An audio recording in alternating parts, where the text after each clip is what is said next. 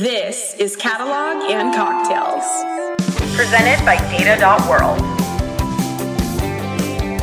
Hello, everyone. Welcome. It's Wednesday once again. Welcome to Catalog and Cocktails, presented by Data.World. We're coming to you live from Austin, Texas, and a couple other places you'll find out in a minute. It's an honest, no BS, non-salesy conversation about enterprise data management with tasty beverages in hand. I'm Tim Gasper, longtime data nerd and product guy at Data.World, joined by Juan Cicada. Hey, Tim, I'm Juan Cicada, the principal scientist here at Data.World. And as always, Wednesday, middle of the week, end of the day, time to take a break. I'm actually in San Francisco today, so it's 2 o'clock, but I started my day really early. So it's even though it's 2 o'clock, I deserve a cocktail right now. Always fine to have a cocktail. Always. It's 5 o'clock somewhere, right? So, I'm here in San Francisco because we're organizing these really cool, honest, no BS dinner series. So we're actually kind of taking them on the road and having really small, intimate dinners with data leaders. Next week we will be, I think, in Boston, and then the month we'll be in Atlanta. So if you're interested around that, just ping me on LinkedIn. But with that, today, oh my gosh, today's going to be so much fun because today's one of those episodes that you realize that we could probably speak for hours and hours. I'm super excited to introduce our guest, Benny Benford, who is the former chief data officer at Jaguar Land Rover. Benny is somebody who I think in the last couple of months, right, taking a break, and he's been taking all the stuff that he's learned and dumping them out on LinkedIn. The amount of knowledge that he's been putting out there has been literally priceless. I mean, the stuff that I share with people and people don't believe it. I'm like, dude, just go look at what he's saying. I mean, he's not $1 million pounds per head. That's what you should be producing for value for data. Like, anyways, we'll talk about all this stuff. Benny, it is such a pleasure and honor to have you here. How are you doing? I'm doing really well, thanks. I'm joining from the UK. It's 10 p.m. here, so I'm very happy to join you with my cocktail. Cheers. Well, let's kick it off with that. Well, what are we drinking? What are we toasting for today? Kick us off. I'm drinking an old-fashioned. Despite someone who likes disruption, there's some things that just shouldn't change. And so let's drink to that as well. Despite all the large language models and AI, let's keep having humans playing a role in data. They know what the context is. So to humans having a role in data.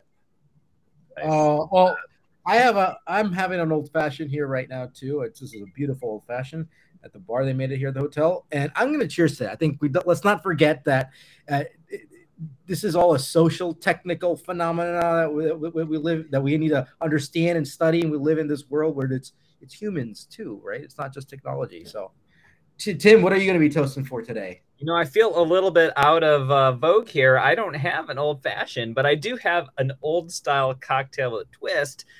So you all may know what a Tom Collins is, right? Which is sort of gin, lemon, simple syrup, and some club soda. Well, this is, I call it Tim Collins because instead of gin, it's got whiskey in it. So kind of old style, just a little different, and I'll toast to that as well. Let's keep the humans in data too. The fancy stuff is fun, but don't forget about the humans. So I love it. We got whiskey, keeping it old. Cheers. Yep. Cheers. All right, we got our funny warm-up question today. What's your favorite buck to pass? Anything that's admin. I hate admin. So if I can get anyone else to take on the admin, I'm very, very happy.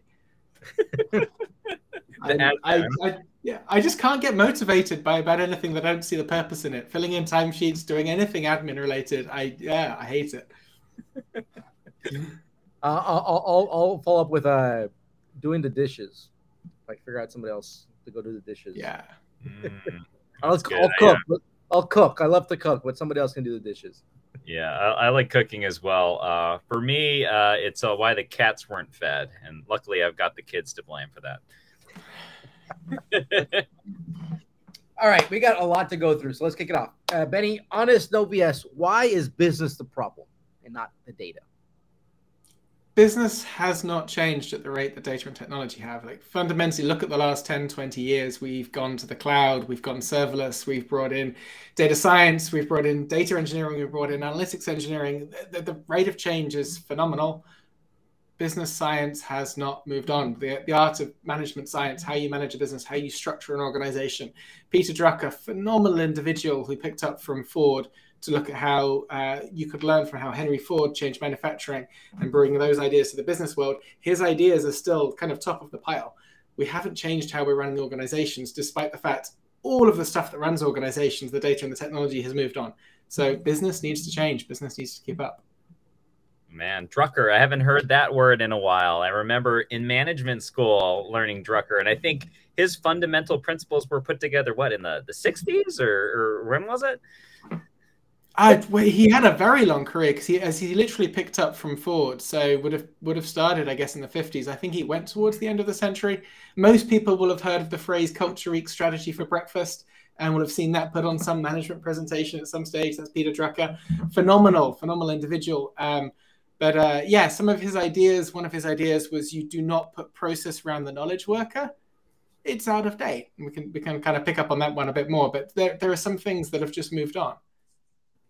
So let's take that one for example, because if I want to, if I step back for a second, I think the foundations and the fundamentals of different areas and different disciplines, right?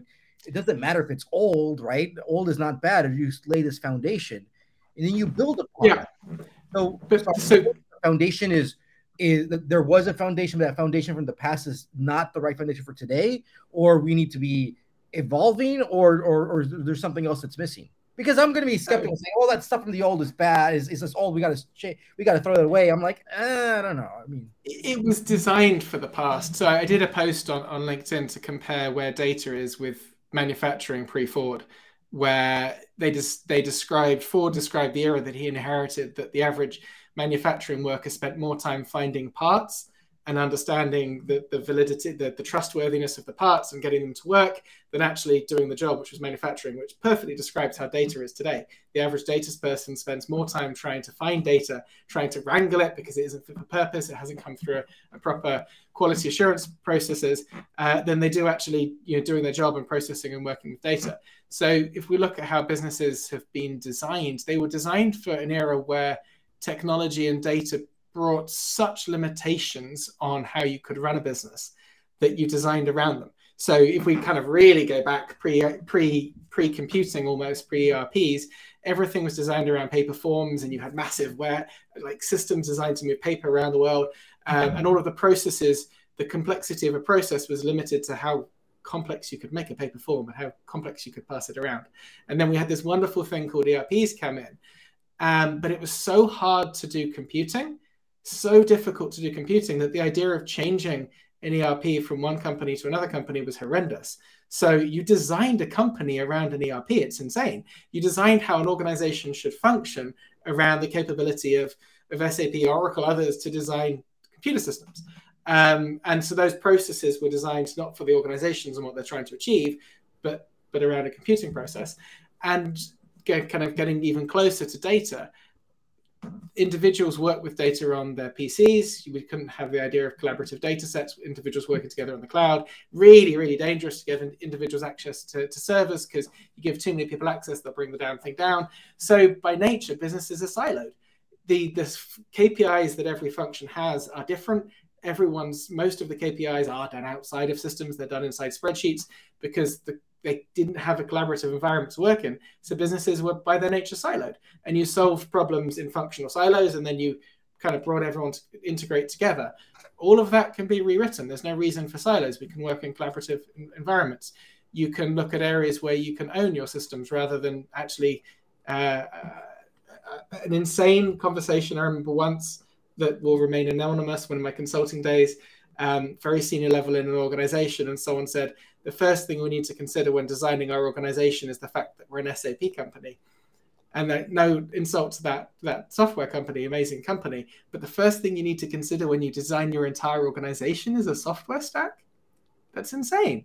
That's completely the tail wagging the dog. So yeah, we've got the ability to do things very, very differently now, but the world has not caught up in the slightest. We're still run in siloed teams with different metrics and different functions, with processes that change the world very, very slowly when we've got the ability to move on. And if you look at those who are real digital disruptors, they're not working like that. They're working very differently. This feels like, Benny, a very big frame shift. And I think it's very fascinating to hear you kind of set up this whole, that business is the problem, not necessarily data. Because I think we're such in a frame of mind of technology first around data, and it needs to be bigger, it needs to be faster, we need better tools, we need, it's always about how do we create the right technology to help us unlock things. And then on top of that, when we do start to talk about process, right, let me just name something that's been buzzy lately, right, the concept of the data mesh, right? Even that tends to think a lot around the data and the technology and how, we then map the business to that. It sounds like you're going further. It sounds like you're saying that we should actually look at the business itself, and can we change the way that we're doing business, or organize our business in a way where, to your point of, we've that businesses were designed to sort of they were designed around technology and around data to actually how does it actually become more of something that works symbiotically together? So is that the right way to think about that frame shift, or is it a little bit different than that? It is, and one of the ways to, I guess, open up that mindset shift, if you encourage everyone who's listening to think of some of the most transformative data solutions that they've seen in their actual lives, rather than the Netflix algorithms that get talked about a lot. How many of them have actually used the latest cutting edge technology, or actually needed to use it? Very, very few. So we therefore definitely don't need what's coming out this year and next year and the year after to achieve radical business change, because most of the transformative solutions have used technology that was available 5, 10, if not more years ago. So therefore, that really emphasizes that what's been holding it back is the shift in thinking and changing how you run and drive your business.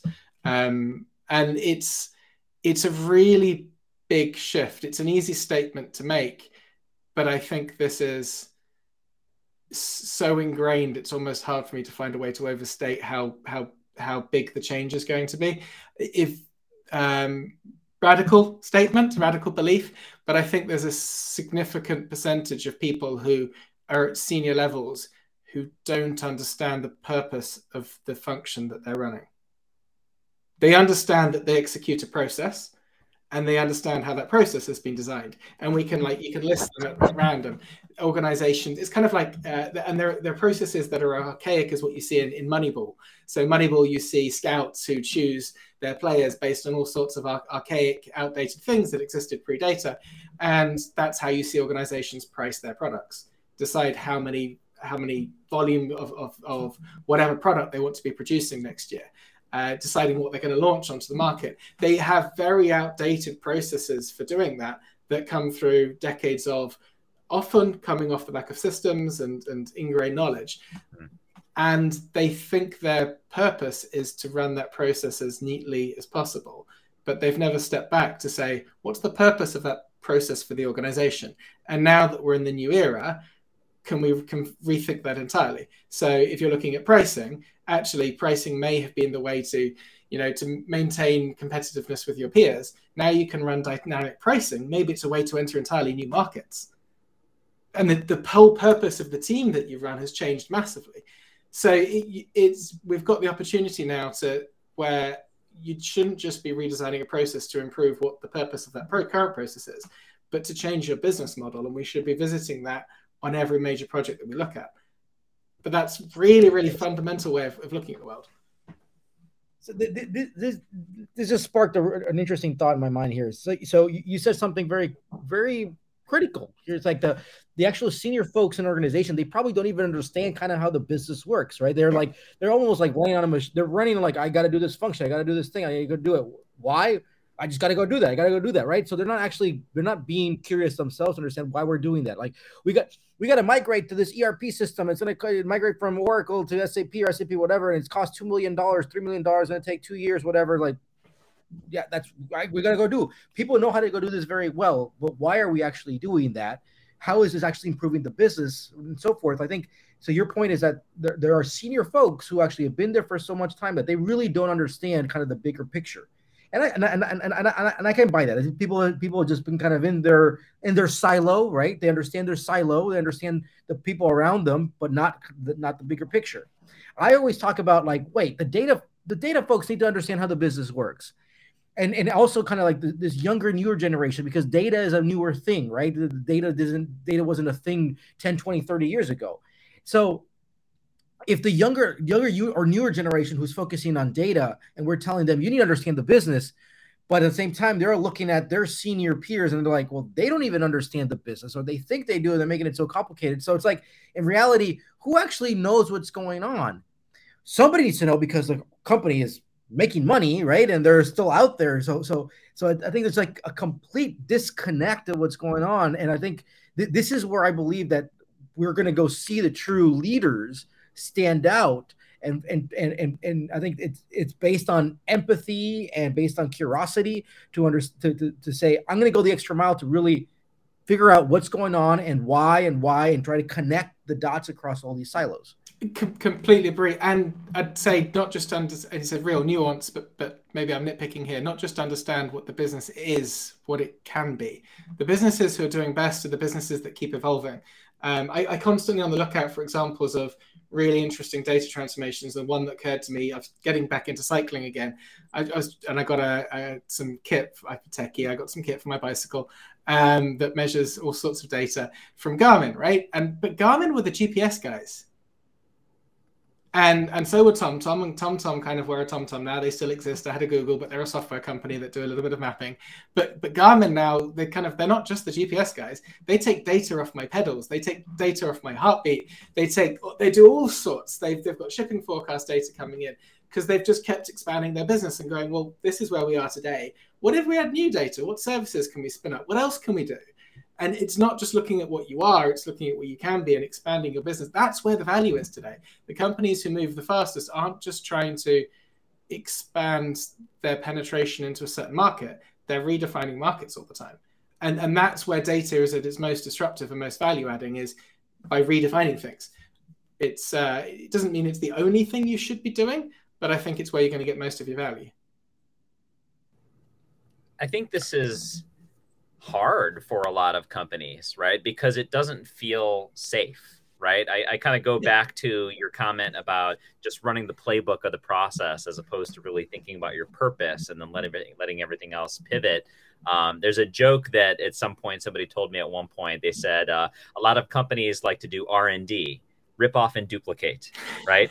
And I think that's true across every industry, right? It's safe, but just copy what everybody else does and your job is safe, right? So this seems hard. It seems like few people want to do this. And if everybody was doing it, wouldn't it be chaos? It's really hard, and it's really vulnerable. Like there's a joke that if you don't want to get fired at a senior level, then hire some of the biggest brand name consultancies and choose technology on the Gartner Magic Quadrant, and no one will ever fire you for those decisions. But you're also not going to really stand out, right? You're going to do the same thing as all of your competitors, and you're a follower. You're a follower, exactly. And who? Okay, there's lots of safety in that, and you can lead a nice, comfortable existence, maybe. But maybe there's going to be a disruptor who views things differently and really questions what the market is, what the customers need. How the world's evolving, what you're goes back to fundamentals, does a SWOT analysis, what are the strengths, what are the assets of our company, what are the opportunities, and pivots. And you've got organizations, Lego is a fascinating example of innovative organization. They made plastic toys and they now make films and have playgrounds and theme parks, and like organizations that continually revisit their purpose based on where they are. And for us data people, we should be not just questioning how the data that we have in our organization can support what the organization does today, how it can support new services, and how the organization we have today is in a better position than others to capture new data sets and what we could use those data sets for.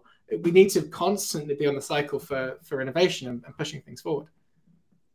I think when we were talking before, you said something that really opened my eyes. Companies don't have the right to exist in the next 5 years. And I think I think a lot of people believe that they're in this, we just take it for granted is what we do. But yeah, we need to be ready for change, because I mean, we'll talk about AI later on, but AI is coming around, right? And there's always something coming around that's going to go dramatically change things. And if you're not prepared, either ready to go be that change, or be able to go adapt to that change, your competitors will, and then that's probably why companies close down and they don't exist anymore. Yeah, agree. That the reason I said that, I had a brutal start to my career. My first job was, I mean, brutal is the wrong way, but it was a very good grounding. My first job was working in business transformation, not in technology, and I started in '08. So I worked on the insolvencies of more companies than I care to remember, and did more personal redundancies. It left me with this understanding that, yeah, no organization has the right to survive. And the rate of change, I think one of the biggest things people miss out when they talk about strategy and they talk about, can we go this way or that? They forget the cost of indecision. People don't realize that not making a decision today is actually a decision to not make a decision. And probably the most expensive decision you can make in your business is to not do anything. So all of this procrastination about which direction do we move is really costly. And I can't remember the statistic on what the average age businesses last is. I know it's something that Jeff Bezos supposedly used a lot at Amazon, regularly quoted to people the average age of a company in the FTSE 100 or equivalents around the world. And it's not, new entrants come in all the time. I'm Googling this right now. A recent study, well, this is the first thing that showed up. A recent study by McKinsey found that the average lifespan of companies listed in the S&P 500 was 61 years in 1958. Today is less than 18 years. McKinsey believes that in 2027, 75% of the companies currently quoted on the S&P 500 will have disappeared. This is reading the top thing that showed up here on Google. Yeah, Google for average company. So. Those statistics really hit home, don't they? Because obviously I've come from. I actually never thought about this. This is fascinating. Gone are the days of just working at IBM for 35 years and getting your Rolex watch. Yeah, exactly. Companies are like a disposable construct now. And the skill sets, the roles are all disposable. It's the world moves on fast. It's both. I think companies need to do a lot more to support their workforce through this, but individuals need to be looking at this and questioning, is this company going to support my route to retirement? Mm-hmm. There's a lot of frameworks that try to adapt to change, right? Agile, lean, safe, things like that. Like, are these frameworks providing value to be able to respond to some of the disruption and be a part of some of that disruption? Or is that just like that doesn't even scratch the surface? I think Agile is, with a debate small a or big A, Agile, some people just run off and think of Kanban boards and what have you, and there's more to it than that. But Agile with a small a, I think, has a huge role to play in that. And I think that's been recognized at a lot of board levels now.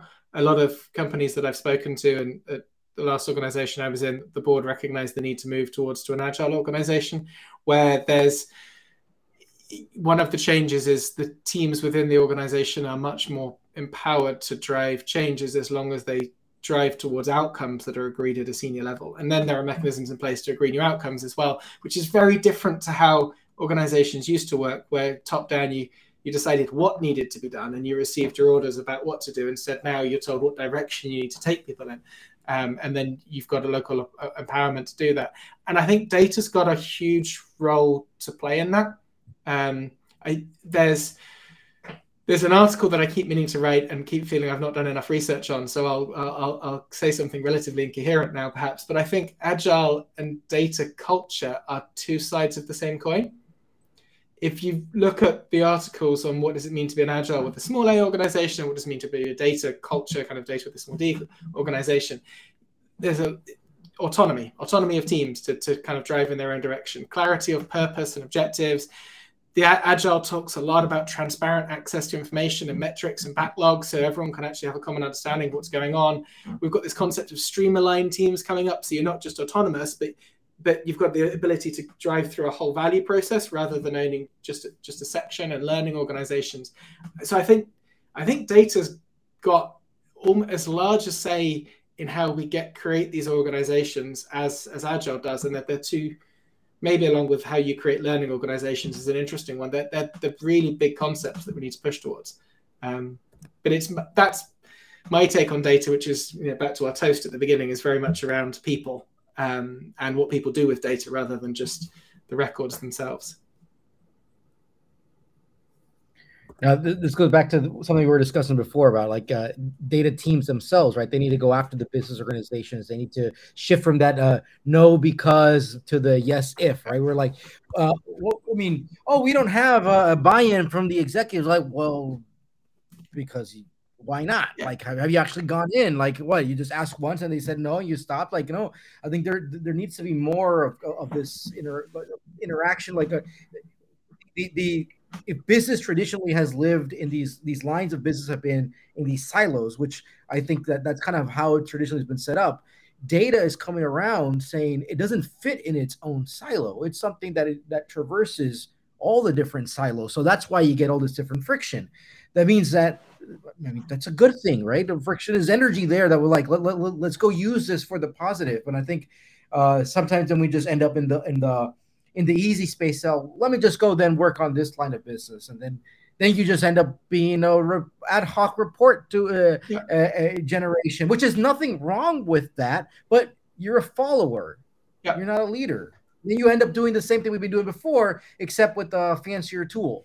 There's lots of work, like cloud migrations. I have no idea why a cloud migration is a project in and of itself, but you can justify it. You can do it. You can spend some time on it.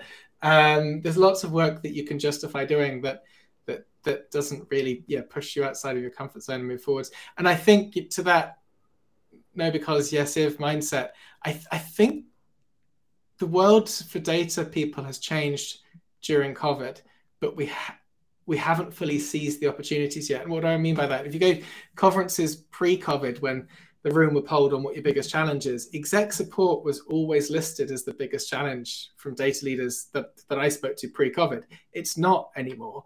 But yet people are still listing some of the same blockers as to why we can't drive changes. Oh, we can't push a common data platform across the organization. That's too big a change. We're going to have to re-educate everyone. We're going to have to change everything everyone does. So, well, why not? I mean, the chief commercial or chief customer officer forced CRMs in at one stage. The chief finance officer forced ERPs in at one stage. Surely the chief data officer can force in a common data platform across the organization. Like, surely that's not too big an ask, and data is now at the table. So I think the border open for those conversations now, but we're used to shadow boxing ourselves and going, oh, we've been told so many times no on X that we're going to get told no again. I think it's time for data leaders to make very bold asks and to justify their seat at the C-suite and at the board level. Make your bold asks. Push those things forward. I think this is fascinating. And, I think one thing that would be helpful, Benny, is, if you could talk a little bit about your own journey that you've gone through and how, whether, as your role at CDO at Jaguar Land Rover or at some of the other experiences you've had, how you've, faced these challenges and what you've seen work well and not work well. So I'm going to have to admit that I've learned a lot of lessons along the way. So all of the stuff I'm saying now, I didn't necessarily do along the journey, but this is how I've got there. So my background, I mean, I had a technical background. I studied operational research at university. So I always had an interest in how you could use math to shape the world. Did business transformation, as I said, came across data when I was working in consulting, loved it, but got frustrated as a consultant that you're limited on what change you can drive. So I tried to find an organization where I'd get the opportunity to test how far can we go with data. I always had this kind of question in my head of why is everyone using Excel? It just feels so out of date. So how can we change that? I mean, Excel's older than me. It's probably older than both of you as well. Excel is as old as the Sony Walkman, right? Who uses a Sony Walkman? So it's this question of how can we completely change everything? I'm not interested in cars still, and wasn't then, but got a lucky career break joining Jaguar Land Rover because of who I got to work for. The person who's now CEO, they became chief transformation officer, and they'd be given the remit to set up a data team. And that was my big career break. They were deputy CFO at the time.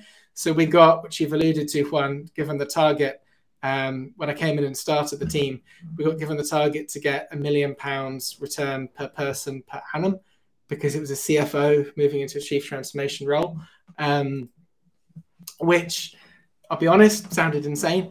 And it really pushed those of us in that team at the time, a number of people in the leadership team, I think it's really important to have a diverse leadership team to take on these types of broad tasks, to whether that was possible or not, but really pushed us to think about, well, if you are going to get those types of returns, what are the value drivers in a business? And unsurprisingly, it's understanding revenue, it's understanding management of your working capital, which goes to forecasting. Some of the biggest returns early on came from improving forecasting, improving the margin by looking at the mix of vehicles. You really push on, well, where does it make sense to spend time? And some of the things that people speak about are projects you get to eventually, but they're not going to be those massive hits. Like predictive maintenance is a great project, but on one machine is not going to change a business. So it really pushed us to look at that. My role then shifted to an interesting challenge. I had a bit of a career setback. I didn't get the promotion I was looking for at the time. I said, what do you want me to do now? And the response came, well, you've shown you can get value from central data teams. Can we get value from everyone who's doing data work in the organization? Which was a really interesting challenge. Didn't really know what I was doing to start with, but formed a team to do that. The biggest recommendation I'd give to everyone is to survey your organization. If you are in charge of data strategy, you need to be really, really humble and assume you know maybe 2% of what's happening with data in your organization. So get a really wide community base and get them to tell you the problems. That was fascinating. So then we had data to tell us around why the rest of the organization was struggling to get value from data and could prioritize what we solved. Worked on that for a while. It was mostly an evangelist role, and then got the career break to move to CDO. And some of the pushes that I speak about now, some of them were things that I advocated for. Some of them were feedback from the board. I remember, so I talk about data platforms. I remember going to a presentation to make a business case for more investment in data platforms. And the response came, we get it. You've spoken to us about this many times before. When are we going to finish rolling it out? And that was sort of manna from heaven. So we then approach things differently and looked at how you can complete a data rollout. And I don't think that conversation happens enough in the data sector. So that's kind of my background. And then recently, decided to move on to, we'll get to that later on, to what I'm working on now. But that was my background at JLR. Yeah, I would love to go into the million, kind of the £1 million per person. You wrote this post a while back about how you were actually calculating that. Like, this would be great for our listeners to see, like, all right, this sounds crazy, which, by the way, this was another thing that we chatted about before, is like, you need to have these crazy things, because if the moment somebody says they can't do it, but somebody says, oh, I'm going to go do it, and they do it, then suddenly everybody can start to go do that, right? Lots of the constraints are artificial. They're what we think they are. So the thing you're alluding to, I don't know if people have heard of it, but the 4-minute mile. So the first time someone ran the 4-minute mile, everyone said it was impossible. And then someone called Roger Bannister ran the 4-minute mile, who wasn't the elite athlete. He wasn't the one winning all the competitions, but he ran a 4-minute mile. And the year after he ran a 4-minute mile, so many other people ran one, because it was suddenly that, oh, it's possible. And so it's a mental switch. And I think we work with most of the time we work with what's possible. And if you get given a ridiculous target, you get to challenge, well, what is possible? So the calculation, it's simple at the end of the day. It's business benefits. So broadly speaking, all of the large ticket items either came from cash was saved. So you reduce the amount of stock that was stored in the company, either finished vehicles or stock in terms of inventory, by improving processes. That's measurable. You know the stock levels before and afterwards.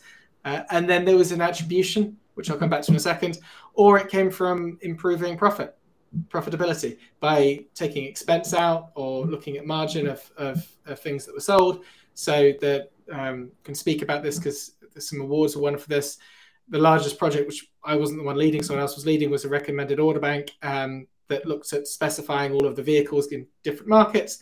That helps you to set, exactly how many vehicles should be the premium vehicle, exactly how many should have all of these features. You can get the margins of the vehicles right, and you can measure the margin before and afterwards, since you know the value. And then there was an attribution, which was if the analytics, the data product alone had delivered all of the results, which is rare but does happen, then as a team we were allowed to claim 100% of the benefits. If it was a case that the data analytics product needed a significant business change off the back of it, it was seen as 50-50. And if the data analytics project was seen as an enabler amongst a bunch of other things, there were new systems brought in, there was also business change, so there were other things going on, then we got 20% of the benefits, if I remember right. And it doesn't have to be scientific. You're looking at a business lever that changes: profit, revenue, amount of stock that you've got, and you need an attribution mechanism. And the phrase we often used when we had debates agreeing this at the beginning, and you will find arguments of, well, the profit's improved, but the market's changed as well. The phrase we often use is, well, do we want to weigh the pig or do we want to feed the pig? We can spend all of our analytics time measuring our impact because that uses analysts up, or we can spend all of our analytics time trying to drive impact, and you want to be somewhere in between the two. So let's go with crude measurement and lots of impact over very precise measurement and not much impact. I love that. It's sometimes we get too obsessed with the details about things that we lose the bigger picture, and the goal is to drive behavior. Yes. Yeah. Do you have I'm curious, do you have an accountant who would look at the stuff, or this was just your own like your team's calculation? I am an accountant. This is something I've been for my sins. I am an accountant. Well, go. So I've been bringing this up a lot. There's a podcast I listened to a while ago who said like, oh, we should bring an accountant to the team, and I've been bringing this up with a lot of folks, and they're like, what do you mean? I'm like, but your evidence that we need to have accounting. And as it scaled, so there were a couple of people in the team who were accountants, and it really helped. We actually ran training on accounting for the whole data team. So I think it's essential. I think you should train anyone who's trying to get value from a business to at least understand the accounts and to understand difference between things like profit and cash flow and what it means to have depreciation, just basic things like this. But as we scaled, the finance team became really important. There was a team in finance that actually audited our results, that gave validity. They helped with some of the more complex analysis so they could take on some of the work. But I think it's really important to train teams that are trying to drive value on the science of value, which in some ways is accounting. And the science of value, which is all right. So we got some more stuff to cover before we wrap up. But you are doing something new, which what is interesting is that it's a nonprofit startup. Nonprofit.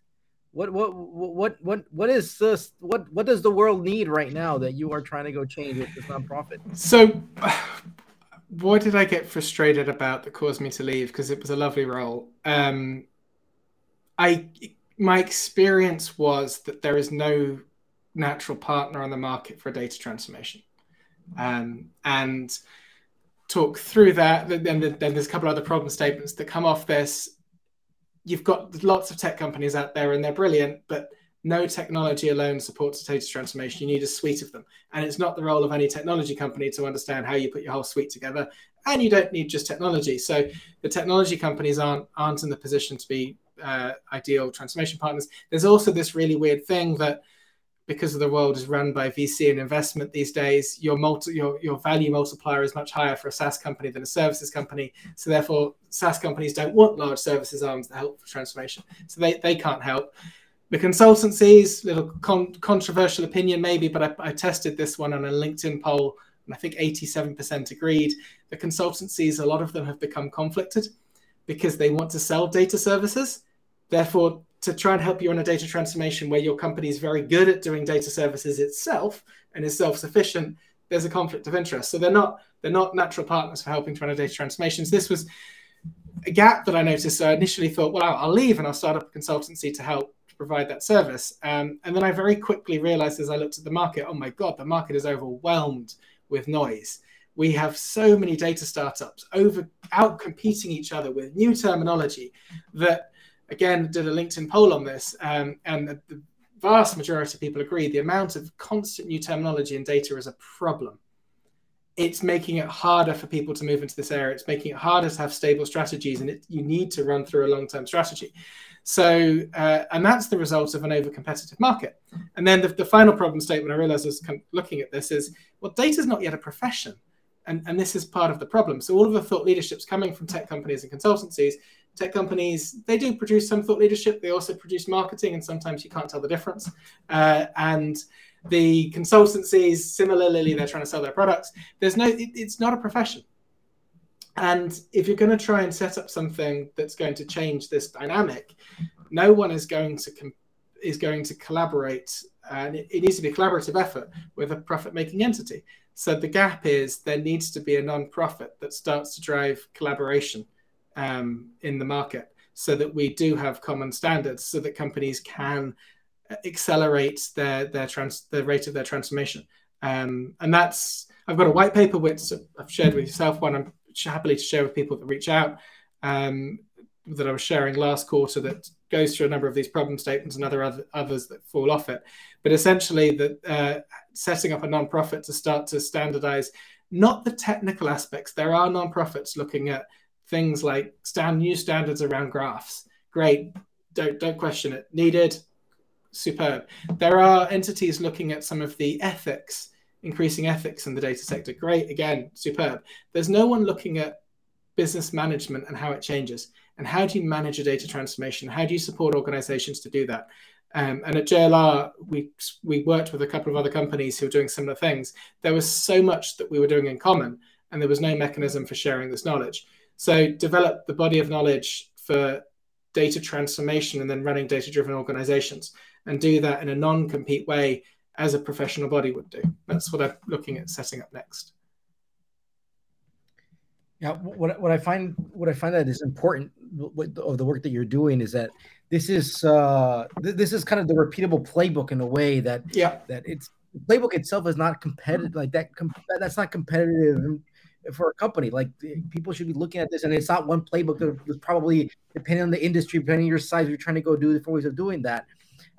If we all kind of are heading in the right direction, then we won't be wasting our times doing the next migration to the next SAP thing without knowing what is our business function, right? Otherwise, we're going to keep reinventing the wheels, but with I don't know, data is going to be not in the cloud, but I don't know, in the space or whatever, right? And I agree, and I think that the transformation needs to be led by people within a business. So there's a lot of analogy with something like Lean Six Sigma. Lean Six Sigma was a standard. Lots of organizations were set up to train Lean Six Sigma experts within organizations, and then they drove through the continual improvement changes. One of the gaps I saw on the market is anything. I know lots of people from business backgrounds who want to know how to make their function more data-driven. There's nothing to help them do that in a way that is tech agnostic and then gives them access to continuing evolving body of knowledge, which is what a profession is. It's starting to professionalize data itself, which is another thing we spoke about, Juan. Yeah. Well, we can continue talking just on this topic for another hour or so forth, but we're gonna start doing this brand new segment. Brand new segment. We're starting today. First time, we just decided yesterday we're gonna go do this. Before we did the mesh minute, I think we're done with data mesh. Let's go do AI is on everybody's mind. GPT, LLMs, right? All this stuff. 1 minute to rant about AI. You got your AI minute. Ready, set, go. 1 minute. In my view, large language models are kicking off the largest theft in human history. It's fascinating. So IP is kind of weird anyway. Could spend 10 minutes on this. IP is very rigid in things like music, less rigid on things like written text. But large language models have just gone out there and said it's all ours. We're not telling you whose data we've consumed, but we've consumed it and we're going to repurpose it. We're not going to credit you. That's not what happened previously with ideas. If you wrote an academic paper, if you wrote a good book, you'd credit where it came from. Okay, maybe it's changing. Bard says it can credit some of its sources. ChatGPT can't. But there's certainly a lack of accountability and transparency in there. And it's centralizing ownership of this in a way that's really quite scary.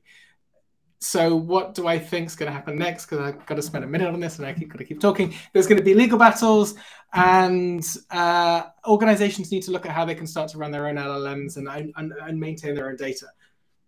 I'm done. Beautiful. This was an awesome kickoff for this first segment.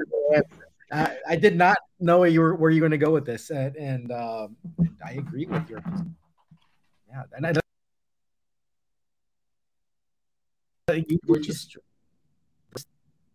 yeah, it feels that way. It's there's no There's no accreditation for all of the IP that they've taken to create their assets. Excellent point. Well, they're going to get sued, but they're planning for it. Yeah, we talked a lot about disruption today, and obviously there's a massive disruption here, and some folks don't know how to react to that. Italy just banned GPT, right? Yeah, that's interesting. That's really interesting. See how that evolves. Because if it does produce productivity enhancements, that's a brave thing for a country to do. So, all right. Well, with that, let's kick it off with our lightning round presented by Data.World. So I'll go first. CDOs shift more resources and power to them and their org. No. No, the resources should be away from the CDO's org. The org should be decentralized. Data should be in the functions. The CDO should be an orchestration role. Okay. Nice. Strong opinion there. Second lightning round question. The Management Bible, Peter Drucker, does rewritten? Yes, 100%. We need to find a brave CEO that's going to experiment with how to run an organization and then retest how to run organizations. All right. Third question. Are all companies becoming data and technology companies? No, they don't all need to. I had an interesting conversation with someone the other day around, we need to stay confidential, but around a kitchen fitting organization that couldn't care less about its data. It's massively profitable. It has great carpenters. It's expanding vastly. It doesn't need to worry about data. There's plenty of industries that don't need to worry about their data. Just to signal that one a bit, you said plenty of industries that don't need to. Like, I'm curious, can you expand on that? What other industries you would say? You're like, yeah, no. I mean, does a hot dog van need to worry about its data? Like, there's lots of places, anywhere. I mean, hot dog van's a weird one choice. Maybe it does. Anywhere where you've got high margin in its craft, and you're expanding and you have demand from what you're doing, you don't need to refine your process. So the craft area does not need to worry about data at all. That is interesting. Very insightful. You're a very wise man. I like to unpack the economics of different industries at some point and just think about how disruption affects them differently. But that's the data nerd in me. All right, fourth lightning round question for you. So fast forward 5 years from now, we like to do some of these future casting questions sometimes. So 5 years from now, are businesses more successful at being data driven and channeling this disruption, or are they more in chaos and disrupted? Both. The ones with the higher growth and higher margins are more successful. The ones with the higher mental health problems of their workforce are less successful. This is what you speak to so many people who are burning out right now because their organizations are trying to do everything. And I've spoken to CDOs who go, oh my God, my CEO's just heard about ChatGPT and AI and now wants to do these 15 things. You need focus. Organizations that have focus will succeed. Those who stay scattered will end up stressed and chaotic. I think that's a statement that will transcend the test of time. So that one won't focus. Yeah, it's just a tautology, I suppose, isn't it? Well, it would be included in your newly written management book. I'm sure Peter Druker talks about that, so that part wouldn't get rewritten. Agreed. There'll be plenty of Drucker that stands the test of time. All right. Well, we have so much notes here. Takeaway time, Tim. Take us away. All right. Such a great conversation today. We really started things off with this honest question about, business versus the data, right? Which one's the problem? And you really started us off, Benny, by saying that the business hasn't changed nearly as much as the rate of technology, right? The art of running the business continues to be largely the same for, 70 plus years, right? You don't put process around the knowledge worker and all these things that were developed as part of the original management methodologies by Peter Drucker and others. they haven't evolved to the new times. They don't all apply to the new times. And many of these ideas don't fit into a world that we live in today where technology, data, and society is evolving at such a rapid pace. It was designed for the past. Ford kind of described that the average manufacturing worker spent all their time looking for parts. You talked about, the worrying about finding the parts, the quality, amusingly kind of similar to the world of data today. And businesses were designed for an era where technology and data would be designed around instead of in conjunction with. And so you mentioned, paper, everything revolved around the paper processes. And then ERP came around and the business just did everything around the ERP. So you designed your company around the technology. But things are changing. Business lines used to be more siloed and run independently. Now there's new metrics, new processes, and a lot of disruption. How many of the most successful companies are really leveraging bleeding edge technology or algorithms? Less than we might think. And actually, they're leveraging it to disrupt as opposed to really. It's not the technology that's the factor that's driving their success. It's the disruption in the business model and how they're applying those disruptive approaches, right? You mentioned that purpose needs to be at the center. That a significant percentage of people at the senior level probably don't actually understand the purpose of their function. And all they're doing is they know what the process is, or at least what they've been told the process should be and how it should operate. And they're just following out that process, right? They're just running the playbook they know instead of thinking about truly what is their purpose and trying to disrupt themselves and disrupt the market. You mentioned, Garmin, right? They're not just a GPS company. They're like an IoT data company. Like look at Lego, right? They're not a plastic toy manufacturer. They're an entertainment company, right? And so it's really thinking about how you can change the game around these things. And really this centers around not the technology and the data, but around the business itself. And then you mentioned about there's all these strategy problems, right? The average life of a company is reducing. And people often the worst decisions that a company or that people could make is actually indecision. Analysis paralysis is probably the greatest cost of the business. And agile and data culture are really two things that can help a lot, and they're two sides of the same coin. And you mentioned autonomy, clarity of purpose, transparent access to information, stream-aligned teams, which being from a product background, I'm very passionate about. So I'm excited to hear you mention that. Learning organizations, shifting from no because to yes if. And so I think there's a lot of opportunity here for us to change the game around strategy, company strategy, like you talked about. So much more. But Juan, I'm going to pass the baton over to you. Yeah, so we talked about your experience at JLR, and I like this. Excel is as old as the Sony Walkman, but who's using the Sony Walkman anymore, right? I think those are the types of things we need to be looking at. And again, I love this whole £1 million per person. And I mean, anybody who's listening, go find post about this, or just ping me, and I'll link it to you. How do you do this? Well, you got to understand how this cash is being saved, how to reduce this. How do you save cash, right? I'm going to reduce the stock. You can do the before and after. You can see how much of that, right? If I'm going to go improve profit, I could take expenses out. I can look at the margins around this. So you had this whole kind of these metrics, right? You take like 100% of the credit there if it was all done by the data products. 50% it was done between kind of half and half between the data and the business. 20% if you know that you're part of that change. So don't get obsessed with all the details around this stuff. Like, we got to be very practical about it. And we should have an accounting should be part of the team. And in your case, you're actually, accounting is your background, right? So we need to understand profit, understand cash flow, understand the science of value, which is accounting. Have a diverse leadership team. Understand what are the value drivers, understand how revenue, understand how to improve forecasting, to understand where you should be spending some time.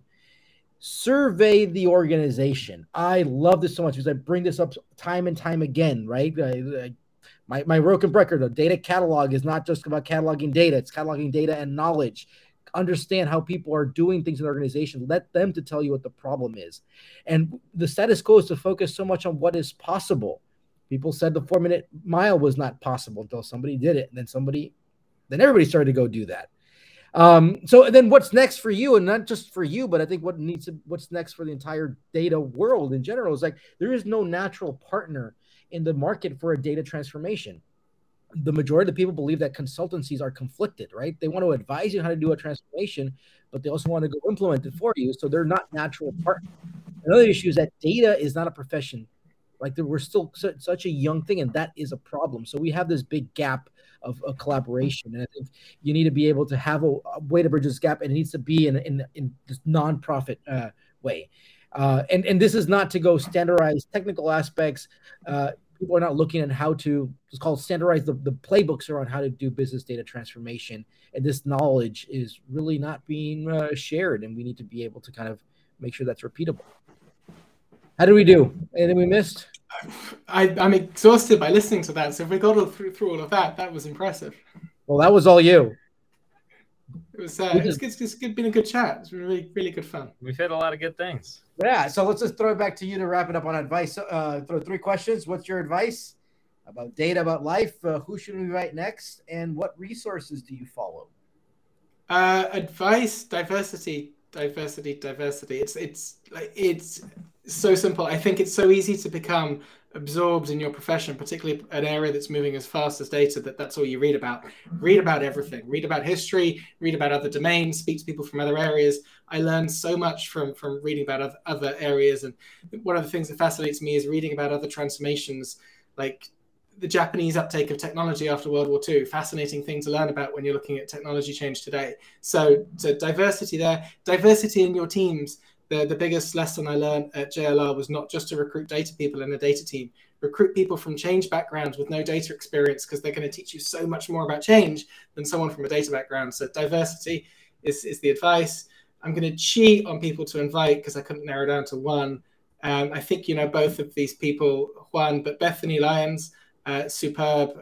My brain always explodes when I have a conversation with her around data. She's already been on the podcast. Well, then I'm not cheating. I need to listen to her podcast. In which case, I'm going to flatter my former boss and say Harry Powell, a phenomenal data science mind who also understands business very, very well. And he was the guy in charge when we had the £1 million target. So he'd be a good person to bring in. And he's thinking very, very deeply around the world of graphs at the moment. And in terms of what resources, I read a lot. I love reading books. I still think there's so much value in books that you don't get from online articles. But that's read Medium. LinkedIn, my biggest learning so far this year is LinkedIn is a two-way medium. So as I've started putting stuff out there, people have reached out to me, and I've created time each week for half-an-hour conversations, and I think that's priceless. So comment on LinkedIn, reach out to people, and find out time to just start chatting to people. 100% with you on the LinkedIn, the two-way medium, right? I've met so many amazing people with that. And with that, actually, next week, one of our guests next week is going to be Veronica Durgan, who's a VP of data at Saks, who I've also met through LinkedIn, and we've chatted through that. And we're actually going to be live from Boston, because next week we're going to be in Boston for our Honest No BS dinner over there. So she's one of our guests, so we're going to figure that one out, how to do the whole live thing. But Benny, thank you so much for this amazing, valuable conversation.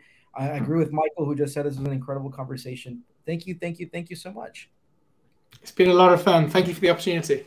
Cheers. Have a good afternoon, I guess. This is Catalog and Cocktails. A special thanks to Data.World for supporting the show, Carly Berghoff for producing, John Loyens and Brian Jacob for the show music, and thank you to the entire Catalog and Cocktails fan